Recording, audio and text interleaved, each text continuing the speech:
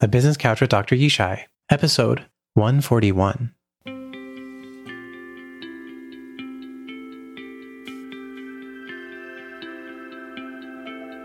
Welcome to the Business Couch with Dr. Yishai. I'm your host, Dr. Yishai Barkadari, psychologist and adaptability coach to entrepreneurs and business leaders.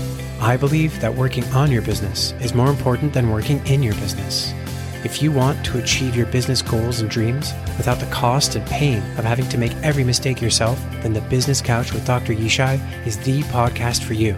I'm here to help you learn from the lessons of entrepreneurs and business leaders to help you work on yourself and your business so that you can save time, energy, and grow faster.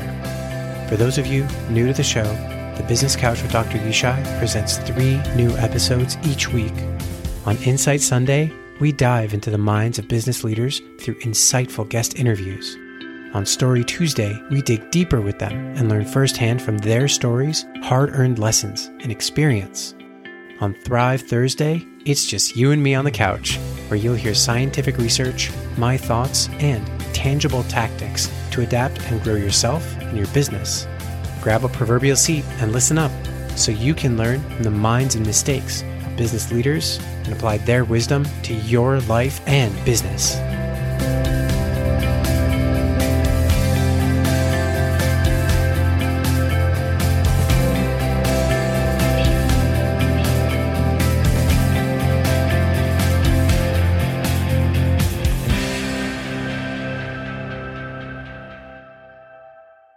Welcome to Thrive Thursday with Dr. Yishai.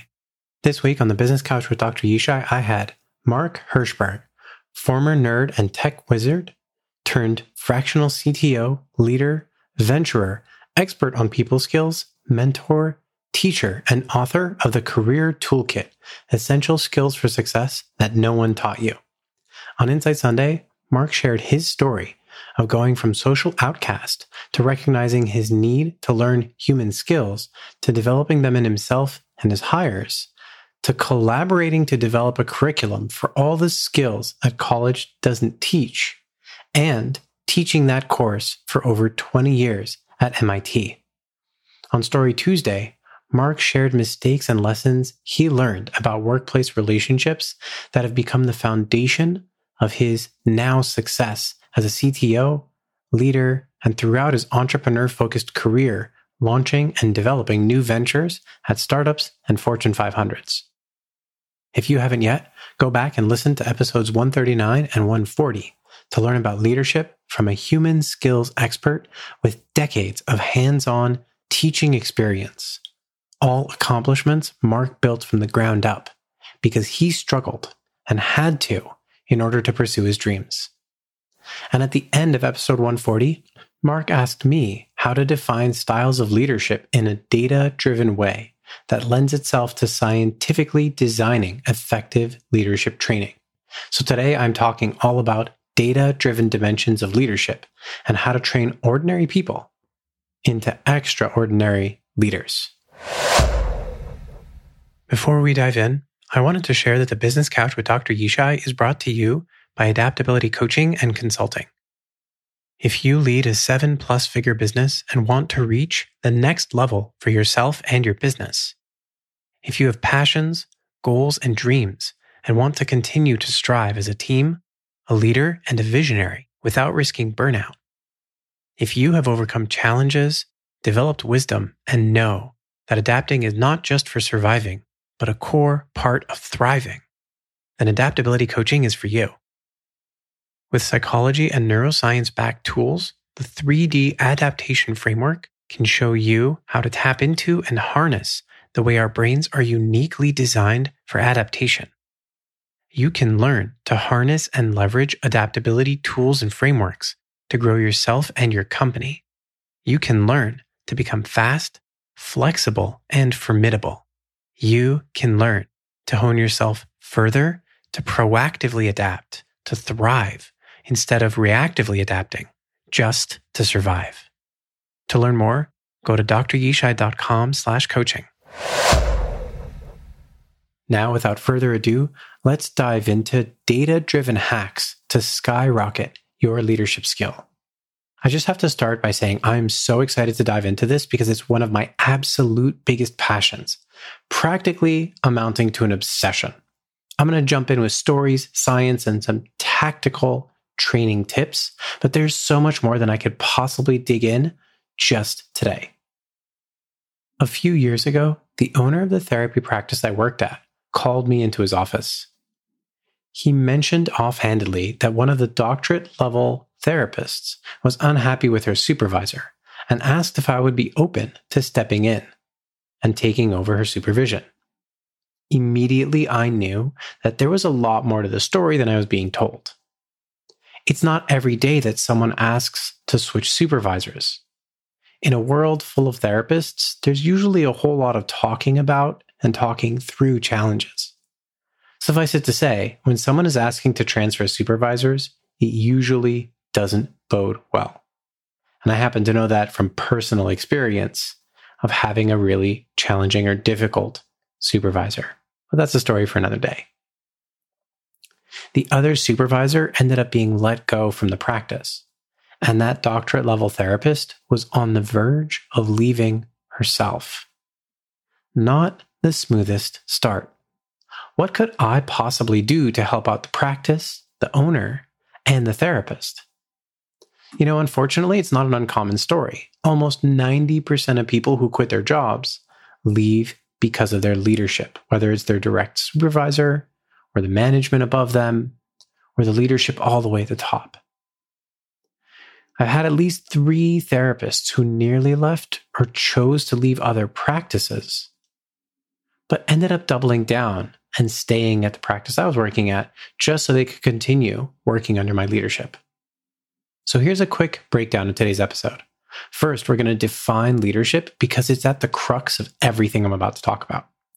Second, I'm going to briefly walk through the history of leadership research in the social sciences because that context is actually really important to picking it apart. And then third, I'm going to actually share not 1, not 2, but 3 data-driven models for leadership traits, styles, and skills. Fourth, I'm going to share key elements of training leaders effectively based on research. Finally, we're going to wrap up with how you can bring all the knowledge to bear fruit for you. So, what does leadership really mean? Of course, definitions for leadership have included so many different aspects that I couldn't even delineate them all here.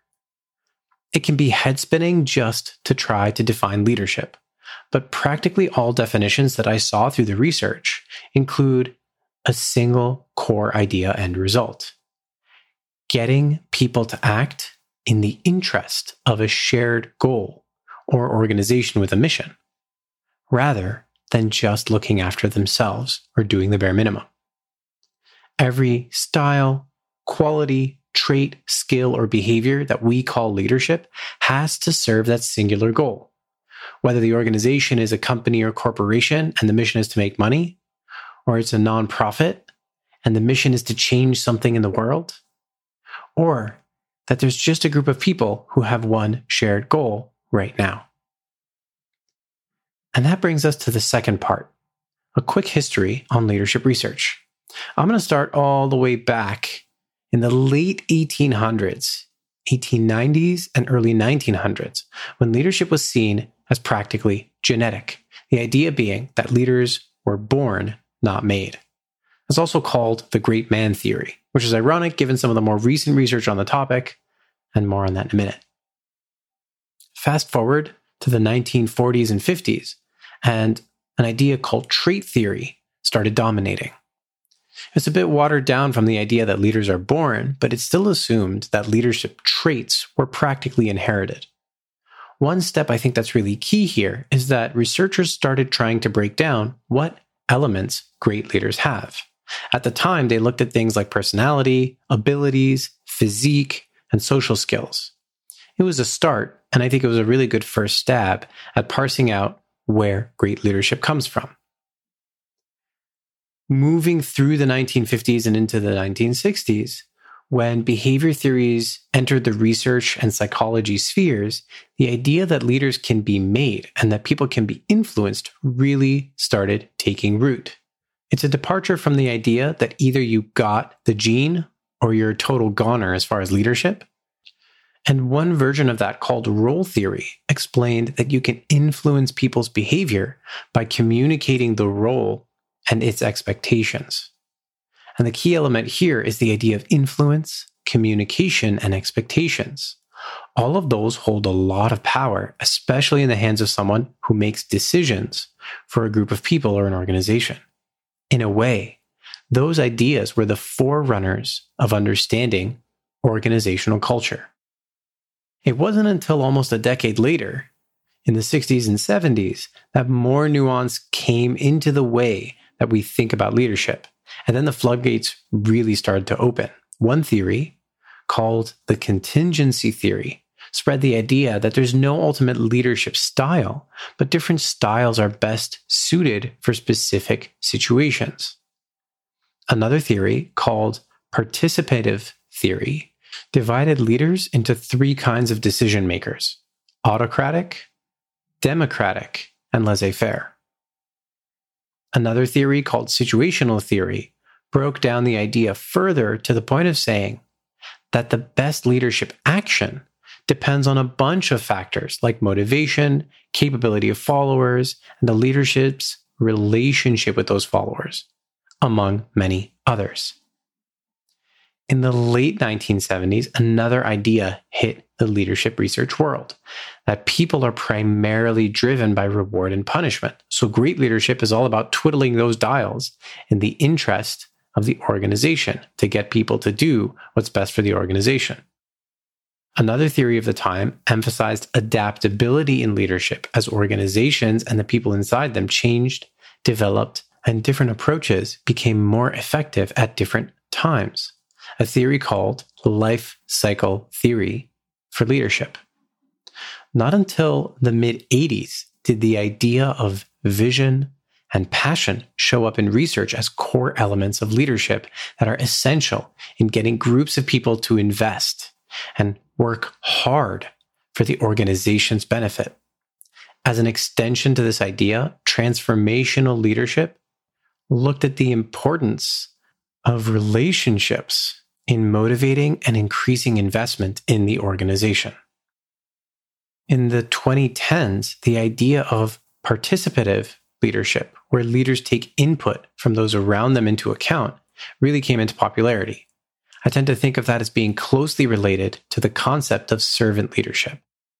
And interestingly, one of the findings that's been shown now repeatedly since the 2010s is that if you want to compare men and women in positions of leadership, that women frequently actually get better results in the leadership positions than their male counterparts.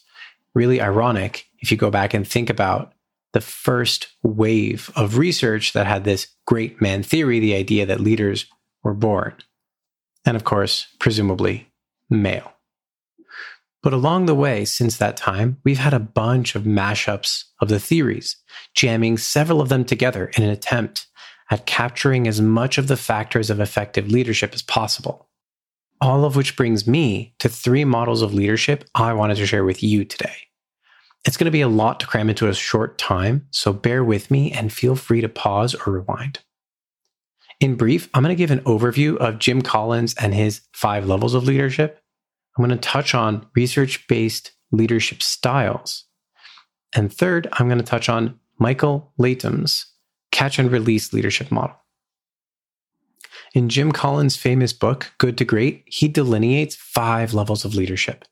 Each one builds on the ones below it, and the truly great leaders that drive their companies to the heights of greatness are level 5 leaders. And of course, his book and his work is based on 5+ years of research into successful versus unsuccessful companies and their leaders' skills. So here's what that entails in brief. Level 1 leaders are highly capable and skilled individual contributors. And while you might not think about that as a position of leadership, it's definitely a prerequisite. It's really necessary for level 2. Level 2 leaders leverage their individual contributor skills in tandem with others, and they're able to work well as a team and cooperate to accomplish team goals. And that's a prerequisite to level 3, where level 3 leaders develop the skill of organizing and getting their team to complete goals and objectives. I think it's somewhat intuitive that in order to be a level 3 leader, you really need to understand what it takes to work together on a team. And in order to be a meaningful contributor to a team, you need to be highly capable or skilled as an individual. And this is where we get to level 4 leaders, who don't just organize their own team, but they organize larger groups like departments or divisions to meet their goals. And something that Jim Collins mentions is that most top leaders fall into this category, where that level 3 leadership is expanded into working with multiple teams, multiple levels of management and leadership, and really getting a larger group or set of groups of people to work together to meet their goals.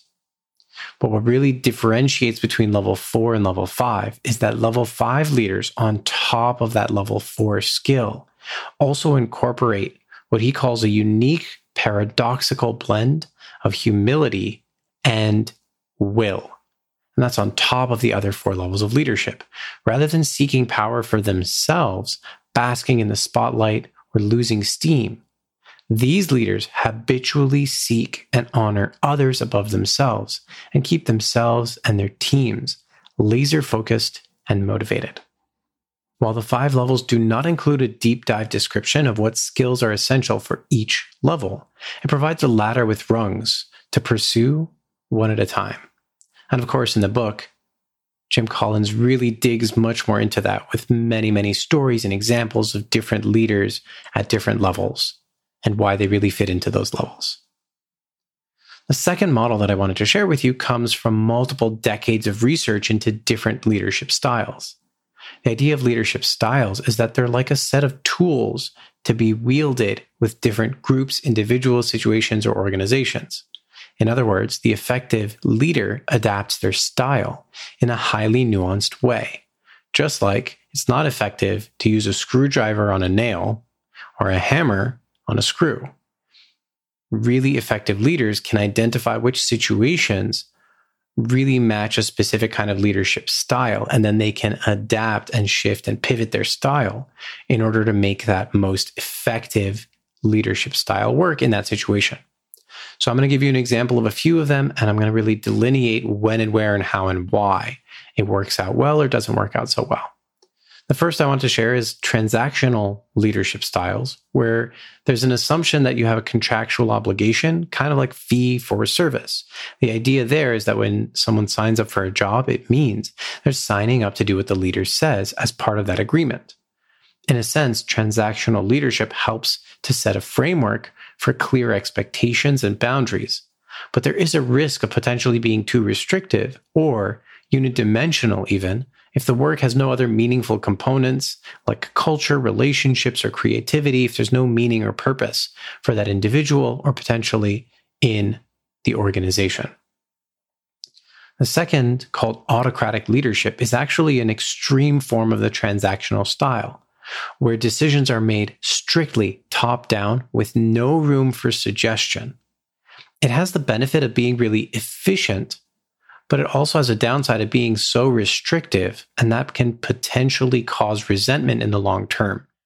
Autocratic leadership is often best used only in a time of crisis, and when the leader has built a strong bond of trust with everyone in the organization, so they would do what he says without question and trust that he also has their interest at heart. Next, a bureaucratic style focuses on following rules and procedures with exacting precision. It can be necessary when safety is at stake, or for routine tasks, or when handling huge amounts of responsibility or resources. And in addition to that, it can be really helpful by way of creating systems and processes that can speed up or increase efficiency and standardize quality across lots of different people who are doing similar jobs or similar tasks.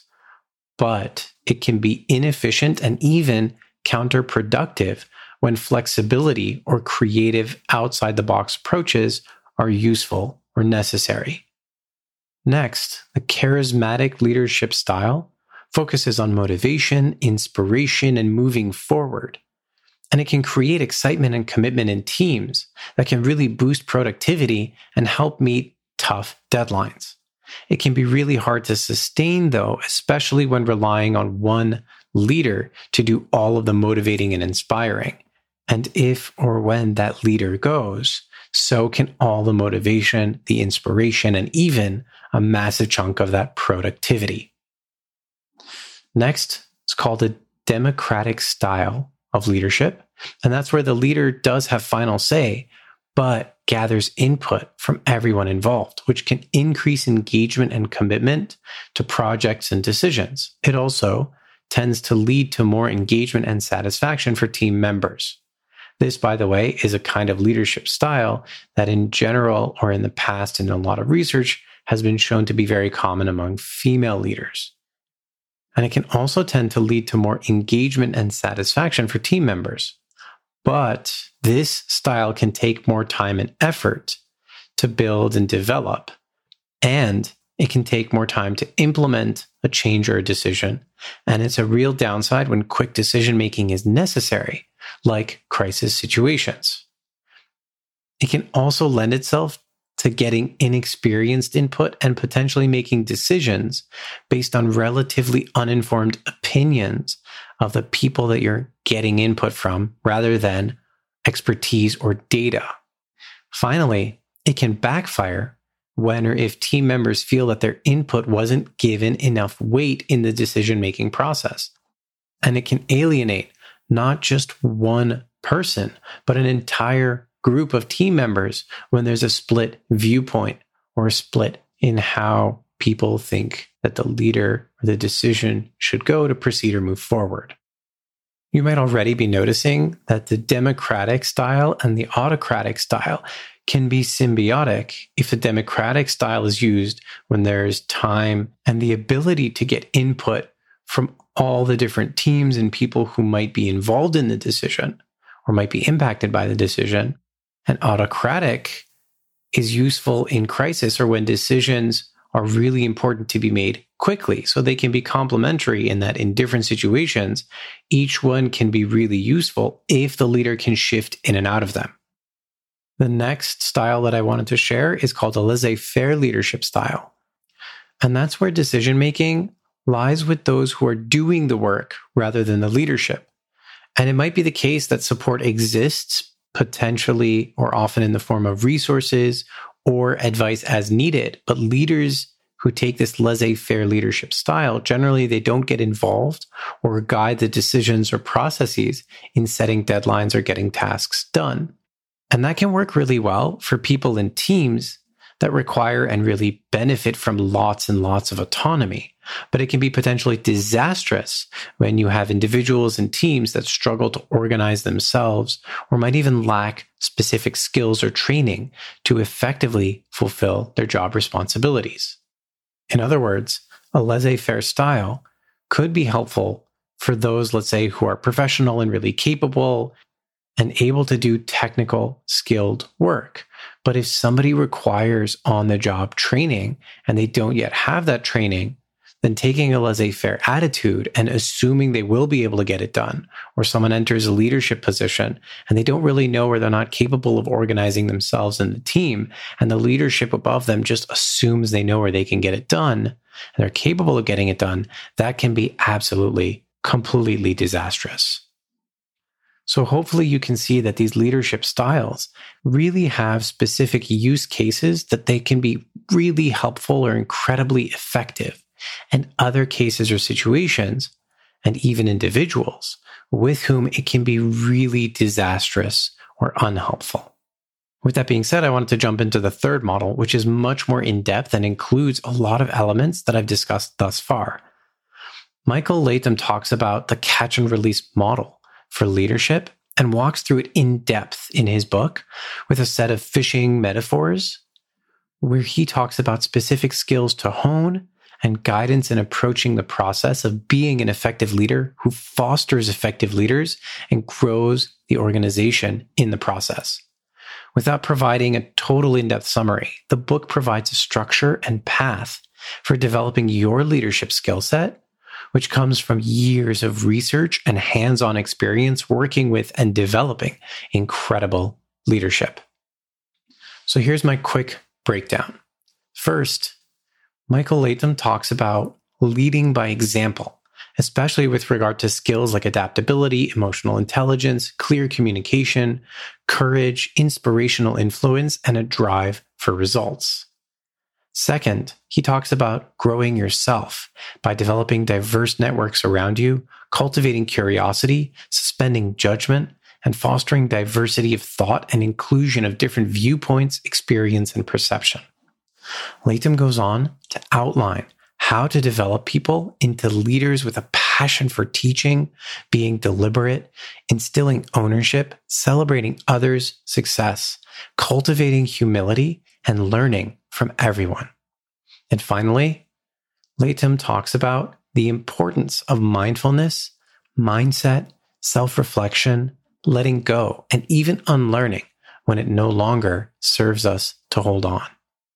So let's take this and synthesize it and get down to the tactics and the science. So how can you use this to train yourself or those around you to be better leaders? Researcher and professor Cristina Lacarenza and her team conducted a particular type of scientific study in 2017, and it's called a meta-analysis. In this specific kind of research, the researchers gather a bunch of scientific studies on one topic and systematically examine and compare them to draw out universal findings that hold true over and over and over again. And they can even sometimes make comparisons and learn a little bit more nuance about it. Lacarenza and her colleagues looked at 335 studies on leadership training and determined which elements and factors were most important in cultivating great leadership. She and her colleagues found 4 areas of impact that are incredibly relevant: reactions, learning, transfer, and result. First, they found that way more than expected, leaders report that they seriously benefit from and even enjoy leadership training. The reaction to leadership training is that it works, it's effective, and it helps. And we're going to dig more into that in the second, third, and fourth findings. So digging in, second, they found that leadership training can absolutely facilitate learning. In other words, training can create permanent changes in knowledge, thinking, and skill, especially when training was less general and more targeted, based on an analysis of needs for developing and training leadership. Third, learning doesn't always translate into different and more effective action, but it can under certain conditions. Trainings need to incentivize and help make information tangible and applicable. Practice-based learning is super important, and feedback really helps to turn learning into skill building. And on top of that, one other finding they had was that it helps to use more than one approach or one modality. So not just practice-based, but other ways of instilling information and transferring that information into taking different action. Fourth, they found that leadership training creates results for the organization and helps achieve their goals more effectively. In fact, in comparison, leadership training improved organizational outcomes more than training for hard skills or technical or business skills. Isn't that unbelievable? And there were even more findings. There was a veritable treasure trove. I'm going to share just a few more of the more interesting findings that really stuck out to me. One is that high-level leadership are not just stuck in their ways and can benefit and transfer their learning also. Another one is that both on-site and off-site training really facilitated learning and transfer, but on-site training that targets the organization and its environment and what their goals are is much more effective at getting results than off-site training. And in particular, that comparison is really between training that happens on-site at the organization for the organization by their request or topic that they want, versus offsite trainings where all the people go to a different location and the training can be offered sometimes in a more general way or in a way that's less targeted and less applied to the setting that's experienced on a day-to-day basis. It's possible that one of the reasons for that is historically, pre-COVID, that offsite trainings were frequently done at vacation sites and they might have been generalized. And it could be that an organization offered offsite trainings multiple times a year. They might just do it week after week after week after week for different companies or organizations. And so they might just have a more generalized training as opposed to something on site. So there's some nuance there. I think that's really important to dig further into. Another really interesting finding that La Carenza and her colleagues had is that longer length trainings had a greater impact on the results, on the bottom line, which might seem obvious if you think about comparing having someone come in and speak once versus implementing a long-term program. But even with programs that were weeks or months long, it was really clear that longer gets more results. And that result was actually a linear finding, which means the longer it was, the greater and greater and greater the result was. Okay, so let's wrap this all together. And I wanted to come back to that story of when I had a therapist who was on the verge of leaving and she was put under my wing. What did I do? Well, she clearly had needs that weren't being met and was so frustrated because it was affecting her job and her growth as a therapist. Why else would she ask for a transfer from the supervisor? And there might even be more stuff to dig into. But not only that, her dissatisfaction was affecting her work with patients and her motivation was tanking. She was feeling dread waking up in the morning, especially on days that she had supervision. I knew that it was time to put into practice all the lessons I've shared with you about leadership. I knew that I would need to be adaptable, to work to have inspirational influence, to be curious and seek opportunities to learn together. I started by listening and understanding her and her needs. I took a situational approach and slowed down to really attend to her frustrations, what she wanted and hoped to get out of supervision, what she wanted to feel when coming into work, and how the supervision could best facilitate that. I realized that I needed to lead with humility, not to present myself as the person with all the answers. And truthfully, I used to think that I was supposed to have all the answers as a leader. But the longer I'm in a leadership and training position, the longer I'm a supervisor, the more I realize that I don't have all the answers, and I don't have to. We can work through challenges together, and we can focus on developing skills, increasing competence, and increasing adaptability. She needed me to not be autocratic and dictate what she has to do. She needed me to not be bureaucratic and rigidly focus only on procedures and rules.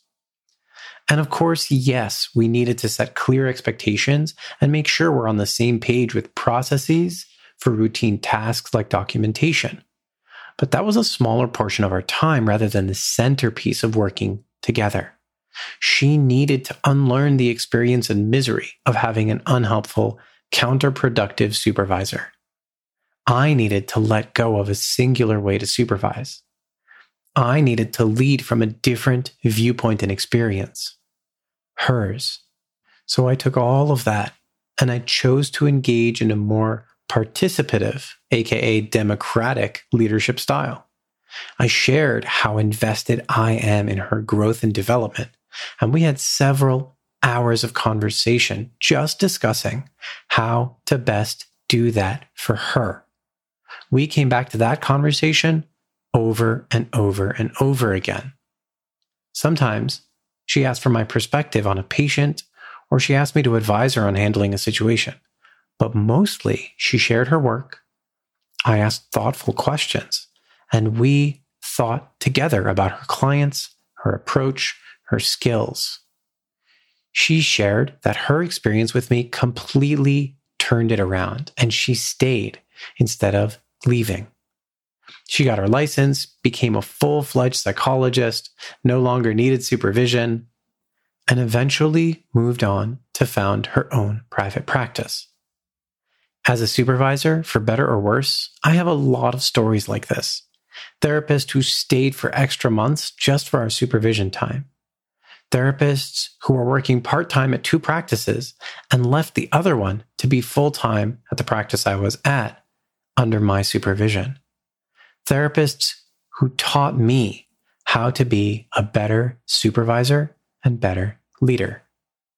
And now you have the background and the keys to work on your own leadership.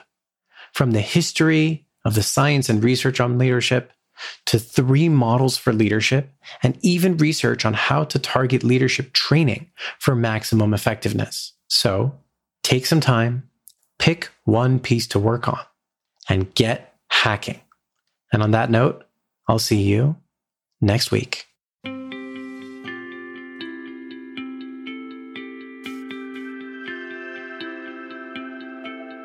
Thanks for joining us today on the Business Couch with Dr. Yishai. If you enjoyed today's episode, take a moment to rate and review the podcast. It helps grow the show and gives more people like you the ability to learn and grow. You can also click the share button to share today's episode directly with someone you know who would enjoy it. The Business Couch with Dr. Yishai podcast artwork is made by Sam Barkadari, show notes by Yishai Barkadari, and music by www.purple-planet.com.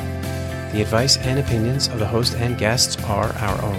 I'm a psychologist, but not your psychologist. The conversations and content of this podcast do not contain or create any psychology practice, diagnosis, or therapist-patient relationship with either the guest or the listener. So do your own research before using anything from this podcast. Thank you for listening. Remember, our thoughts and reactions affect our actions.